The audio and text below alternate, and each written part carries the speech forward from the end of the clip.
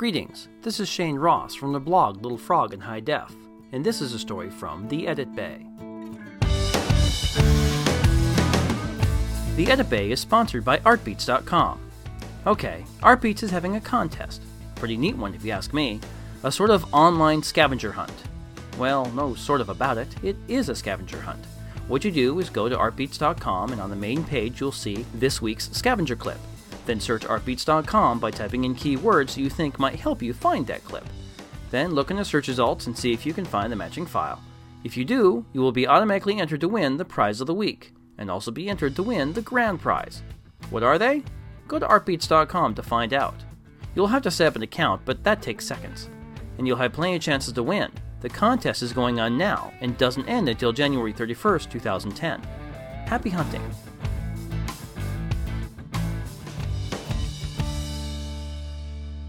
Not long ago, I was working on part 1 of a 2-part documentary for a major cable network that specializes in science fiction content.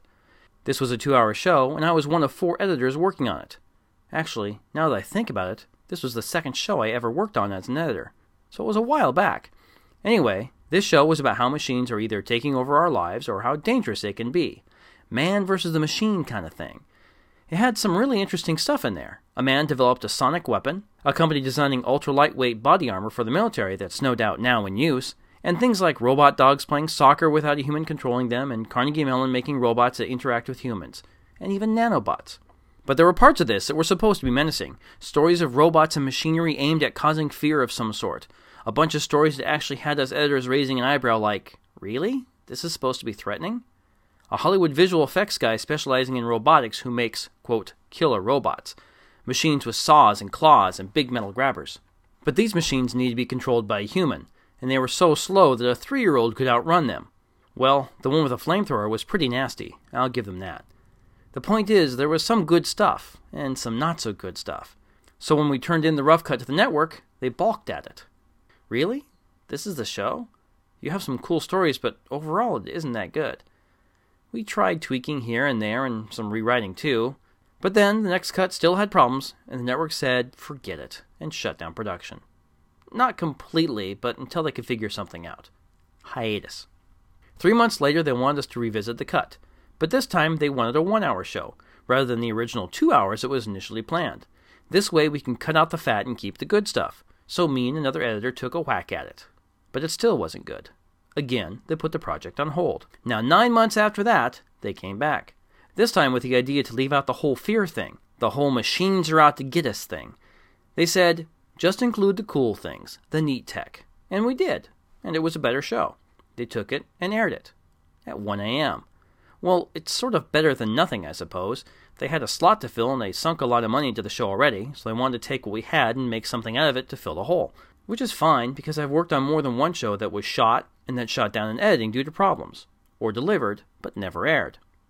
But this is beside the point. I mean, this isn't the point I wanted to make. The point I want to make is that after all that time of not working on the show, when I did return to the edit, I actually remembered where all the footage was. I knew what I had, where it was located, and where it came from, and what the segment was for. Everything.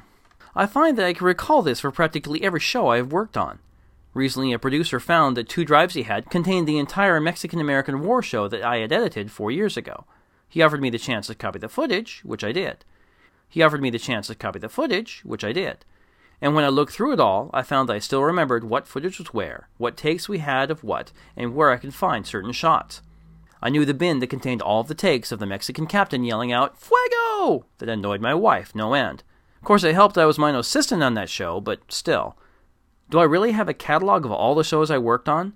Can I recall all of that footage? Will my brain ever run out of storage space and start dumping things like birthdays, childhood memories, anniversary dates?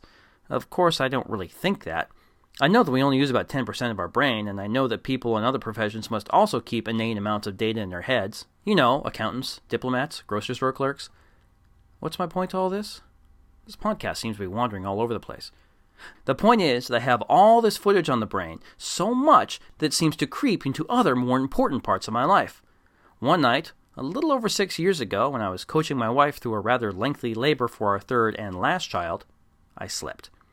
Here I am, trying to do all sorts of relaxation techniques, verbal relaxation techniques, to help my wife through the pain, when I spit out something technical. So I'm going through this color exercise. You're floating in a pool of water, looking up at the sky that is red, a bright, brilliant red that slowly turns to orange, and so on through the colors, orange to yellow, to green, to blue, to purple, and then back to red. The point is that red is pain, and you progress to the less painful colors to try to ease the brain into a more relaxed state. The problem is that I had been doing this for hours, and it was late, and I was pretty tired. So I was going through the colors. The sky is this bright orange, and it's slowly turning to yellow, and I have digitized all of the tapes. The new footage is from scenes 14 and 18, with some pickup shots from scene 10, and honey! That was my wife snapping me awake. That isn't helping. Sorry. So I went back to the colors. But now I was marveling at the fact I was recalling footage from an episode of Even Stevens where Lewis, the star of the show, got his new drum set. Okay, that does it for this show. Please join me next time for a story from the Edit Bay.